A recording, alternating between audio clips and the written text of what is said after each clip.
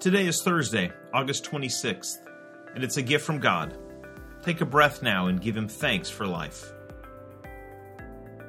James 1:2. Consider it pure joy whenever you face trials.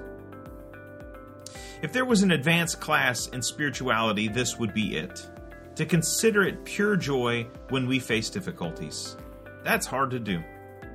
Now notice James doesn't say, if you're a Christian, then you'll automatically be happy when you face trials. He says a different word there. He says you'll have to consider it joy. In other words, you're going to have to look for the good. You'll have to view it from just the right angle in order to see something positive and to find a reason for joy when you're in the midst of a struggle. How would we do that? Well, James gives us a little insight into this.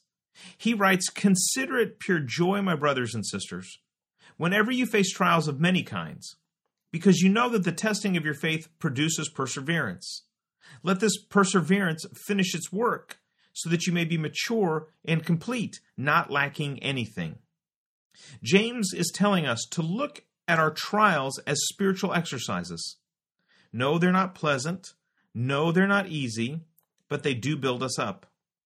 He says that it's our trials that produce perseverance, and that if we give it time, perseverance will in turn make us mature. Now, this all sounds great, right? But it's incredibly hard to do. I know, I've tried. I'm trying to find joy in difficult circumstances and difficult people. I fail more often than not. But I can tell you that just trying helps me.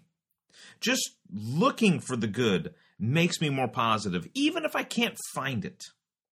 For example, recently I had an encounter. I was in a waiting room, and there was a man there who lost his temper in public. It was kind of embarrassing. Now, he didn't lose it at me. He lost it in the waiting room that I was in. And as I watched all this, I thought, God, thank you for giving me an example of why I need to be sure that I keep myself under control. Now, he was a nuisance at first and made everybody in the room feel awkward, and then he became an object lesson. As I thought more about it, I realized that, he's probably a nice guy. He was there with his daughter. He's under stress. We're all under stress. My prayer then morphed to, God, give me compassion for the people I meet today because we're all stressed out. How did we come to that conclusion? How did I arrive at that? Well, it was because I said, man, is there something good that can be found here?